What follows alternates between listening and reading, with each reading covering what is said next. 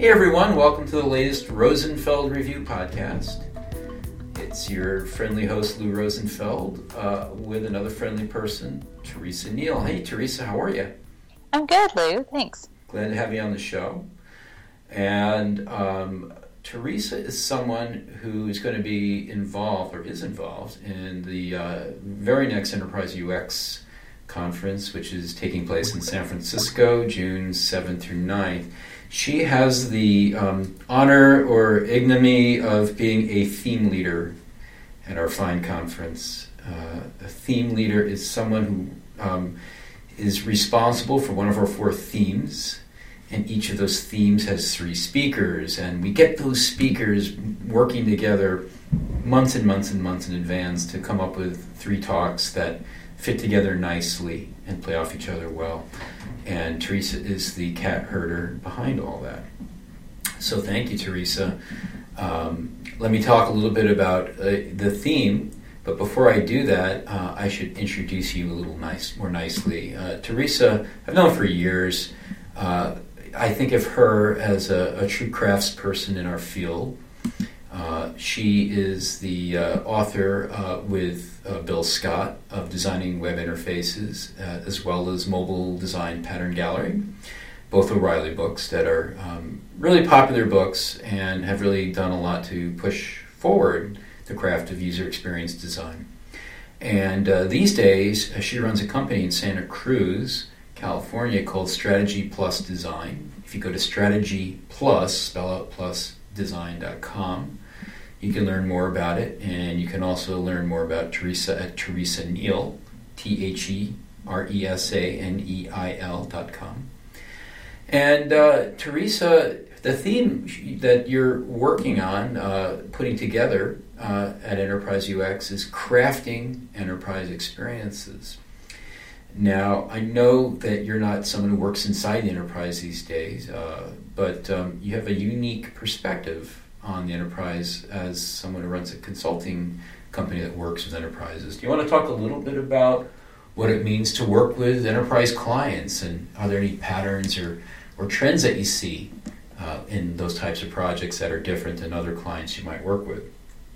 Yeah, I should probably say a little bit about I got my start in design working within an enterprise. I worked at Sabre Airline Solutions back in 2000 for a number of years. Bill Scott, my co-author that you mentioned, and I built out the UX team there. And I had been doing a little bit of web design. I had went back to school for MIS, and I wasn't really interested in websites or branding, advertising, marketing, SEO. None of that really appealed to me, but these really complex products that we had at Sabre, like for crew management or revenue optimization or balancing the load on flights. These were problems I could really dig into. They were really meaty, interesting challenges, but they came with a lot of overhead, right? Like you really had to ramp up on the domain. You couldn't just jump from project to project to project because it would take 6 weeks or 8 weeks to really get in the domain to really understand to start providing good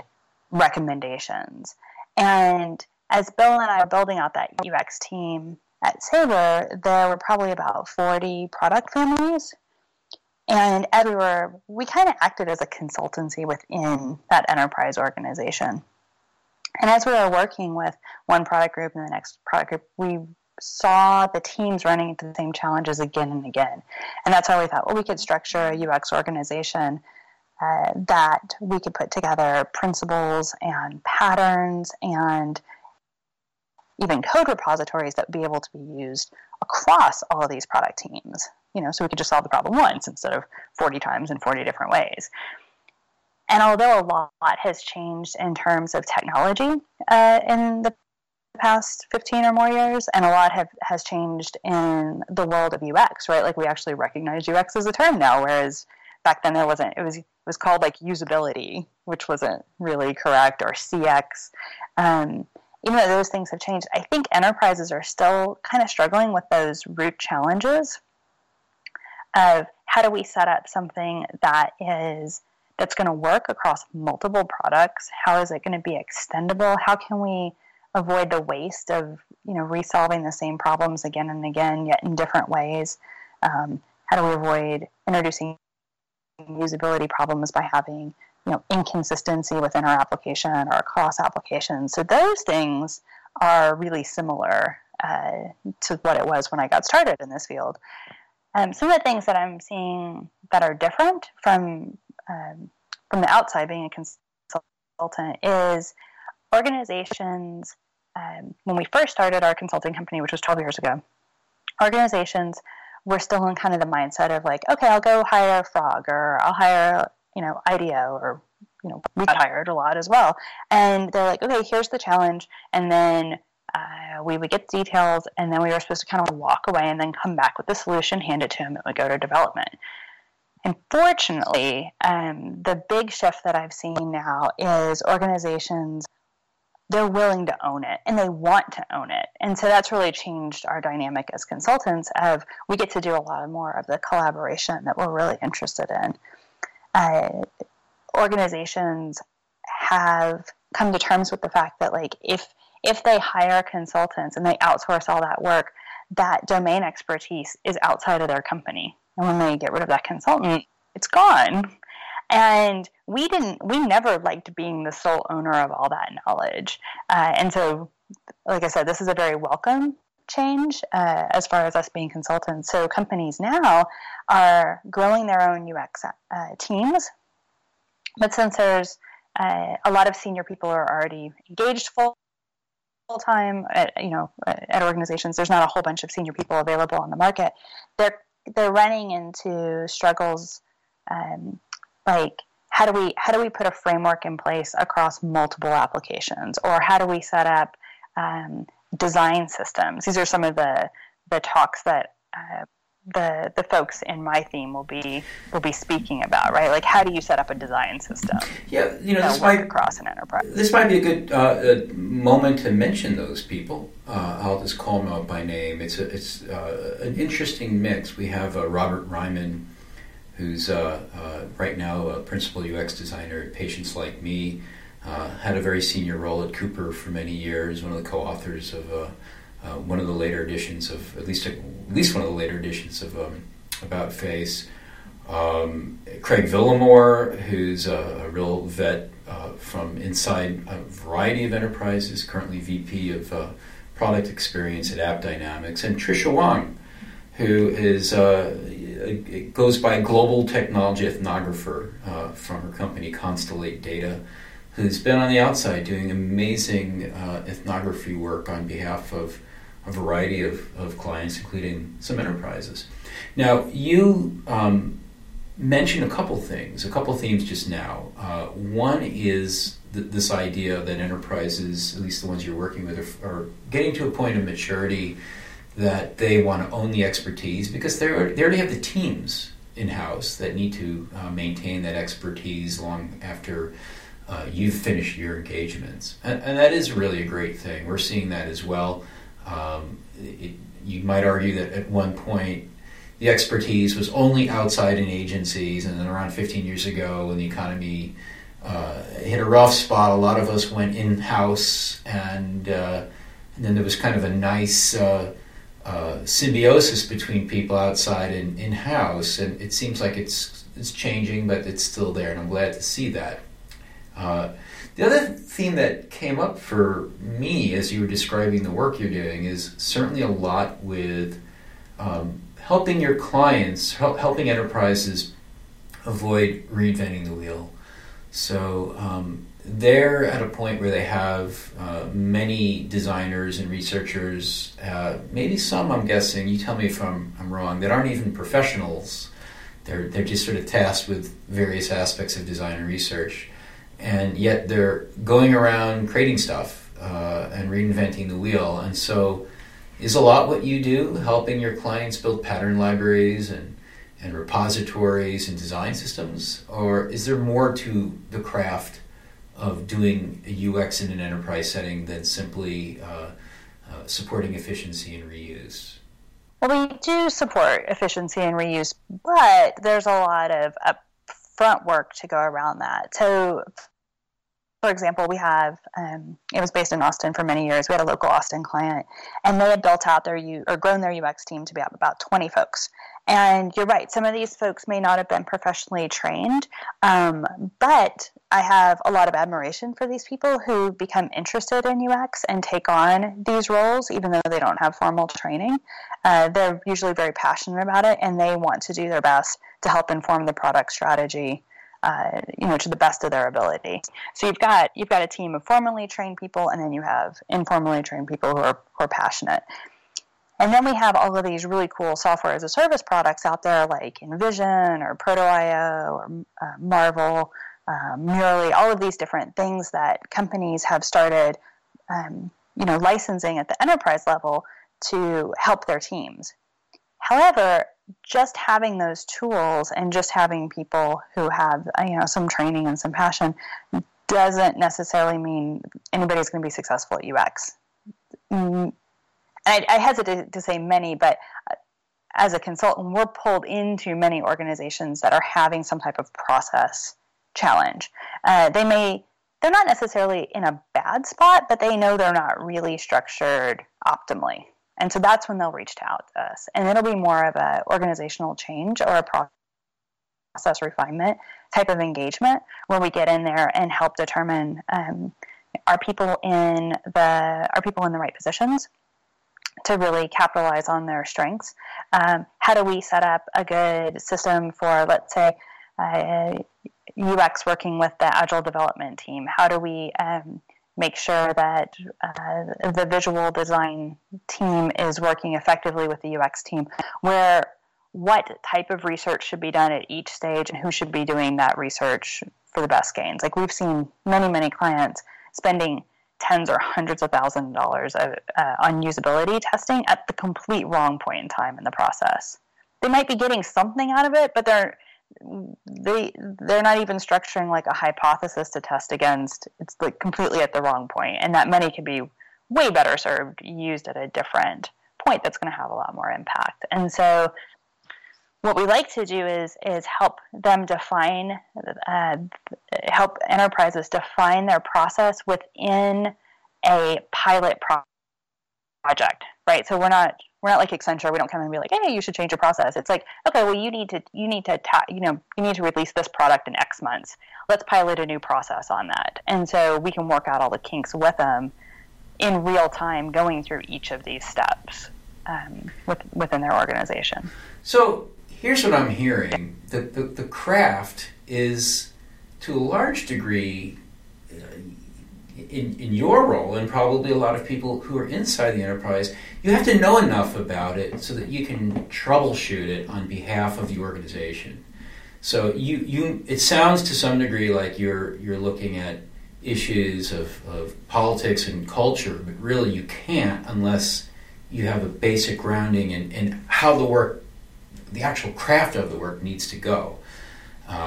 So in a sense, maybe the craft of enterprise UX is the ability to have a big enough picture of it and a wide enough understanding of the craft to make it successful in the enterprise context. In other words, to connect the nuts and bolts of the work of the craft to how enterprises function realistically. Am I close? Yeah, I think you're right, and I think some of the things to bring to the table in this is flexibility and forgiveness, right? Every enterprise is different. Their challenges are different. Their team compositions are different. Politics are different, and of course their vertical or their domain is different. And so it's not a one size fits all. It's really like looking and seeing, okay, look, you're doing great on these things. Where are there areas to improve or optimize, and what's the best way to do that within your organization? And then there's the commonalities across all of these organizations. Design system is key, right? So Craig is going to be speaking about that. Very rarely could an organization not be helped by a design system. I mean, it's going to be one of the fundamental areas. Coming up with the what type of research is going to best serve the organization, when to do it, who should be involved in that, how is it going to drive the business strategy, and then also looking on the flip side of once we're putting things out into the market, how are we following up and collecting the analytics to then inform the next release. Trisha's going to be speaking about the research and how research is driving product strategy now, as opposed to years ago when it'd be like, oh, we'll go do some testing and then we'll ship the product, right? Things have really evolved. UX research is really at the forefront of product strategy and design now. So I guess maybe another way to look at craft in this context is it's not like, if you're a designer who is looking at a career in the enterprise, or maybe you're already there, it doesn't mean you're only going to be a coach. You're only going to be doing troubleshooting. Maybe you're also going to be a craftsman of something different, like a design system of some sort that is, in effect, it's a product. It's got end users and it's got to work for them, right? I mean, you can't just drop it in there and expect, even if it's nicely designed, that it's going to be adopted. So then there's all types of other issues that you have to craft in order for them to work. So, it's the craft of not only designing something that's going to essentially amplify the impact of design throughout an enterprise, but to make sure that all the various human aspects of getting that product adopted are considered as well. Yep, I agree with that. And I think, I'm not sure if you said if you're a new designer in enterprise or if you're new to enterprise, but I think in our field we've done ourselves a bit of a disservice in that we don't have our folks apprentice coming into the field like many other industries. So if you're going into fashion, you would spend the first 5 years cutting patterns, not your patterns. You're not designing clothes, right? You're cutting somebody else's patterns. And if you are a new designer coming into enterprise, that's kind of you're going to kind of pay that price. You're going to come in, practice the craft, right? Mm-hmm. Get in there, design the patterns, maintain the pattern library, work hand in hand with the developers to make sure that you're not just making something in Photoshop or Sketch. Like, really get in there and understand how is it going to be developed. I strongly encourage folks in the enterprise who are designers to have a good technical partner. So if let's say you're creating a design library, let's not just have a design library online or in a PDF. Why not make it a code library? And that was one of the early things that Bill and I did at Sabre. Was we had a product integration team where we were actually building out code libraries for both web and, at that time, it was installed software. So that teams could just take those libraries and then go use them. So that also alleviated a lot of inconsistency, as well as like wasted time trying to solve the same problem. So it sounds you gotta come in. Oh, go ahead. Yeah, no, I love this. I mean, it sounds like you're speccing out an internship program for designers and researchers within the enterprise. If we frame it that way, what would be the basic building blocks or roles that would make up that internship program? I love where you're going with it. Oh, yeah, that sounds really fun. So I feel like the fundamentals that you would need to know, or that anyone would need to know to become a good UX practitioner, and then ultimately a facilitator and somebody who's helping implement a good process. The internship would include projects of information architecture projects, which I know you have a passion for. Yep. So, learning how to go about crafting the IA and testing it, validating it, and then the next piece would be, really, really honing interaction design skills. So that's not just like, in the consumer side of things, that could be like, okay, we've added parallax scroll to, and we've got these animations enhancing the experience. In enterprise, interaction design it's not an afterthought of adding, and I don't mean to imply that to anybody in web or offend anybody there, but in enterprise, the interaction design is absolutely critical, right? Like, if we do not nail the interaction design, when when somebody who's scheduling flights moves one plane resource to another row and that doesn't interact correctly as they would expect, hundreds of people's flights were just delayed. All right, so this has real ramifications, and it's not just UI design of laying things out on the screen. It's really thinking through the consequences. How does each of these interactions and micro interactions, have an impact on the design? So we've got the IA piece, which I think could be practiced separately from the IX piece. And then there's certainly the research piece. So I love the fact that research is at least a 2-person job, because it's great to have somebody, a more junior person train alongside a senior person. So learning how to do generative research, formative research, and then you've got the usability piece, learning when and how to validate designs and the different techniques for that, usability testing, write studies, paper prototyping, all of those different pieces. And then, I think from there, those are 4 good base components. And then at that point, now you've moved into the role of actually being able to call yourself a UX designer, right? You've got these 4 pillars under your belt. And so now you can start looking at the bigger picture and helping other people start looking at the bigger picture. And of course, there's always the possibility for folks who have the capability to do visual design as well, right? But I don't consider that a cornerstone of UX. Well, it is a nice to have. You didn't know this was going to happen. This was always my plan in this podcast, was to get you to spec out an enterprise UX internship curriculum, and there, you did it. Thank you. Perfect. You worked out just as I had planned. But seriously, that is a really great way of laying out the skills that people who are getting into the enterprise or find themselves working in the enterprise really need to consider. And then that idea of internship really kind of helps get you to the next point where you can start working on helping other people and creating products to help other people do research and design in the enterprise.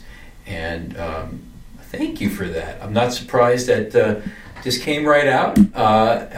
Teresa Neal, it's been a pleasure to have you on the podcast. And I'm looking forward to hearing from you, but also the 3 folks on your theme at Enterprise UX in San Francisco this June. If anyone wants to learn about the conference, it's enterpriseux.net. And if you want to know more about Teresa, you can go to teresaneal.com or her company website, strategyplusdesign.com. Teresa, thanks so much. It's great to have you on the show.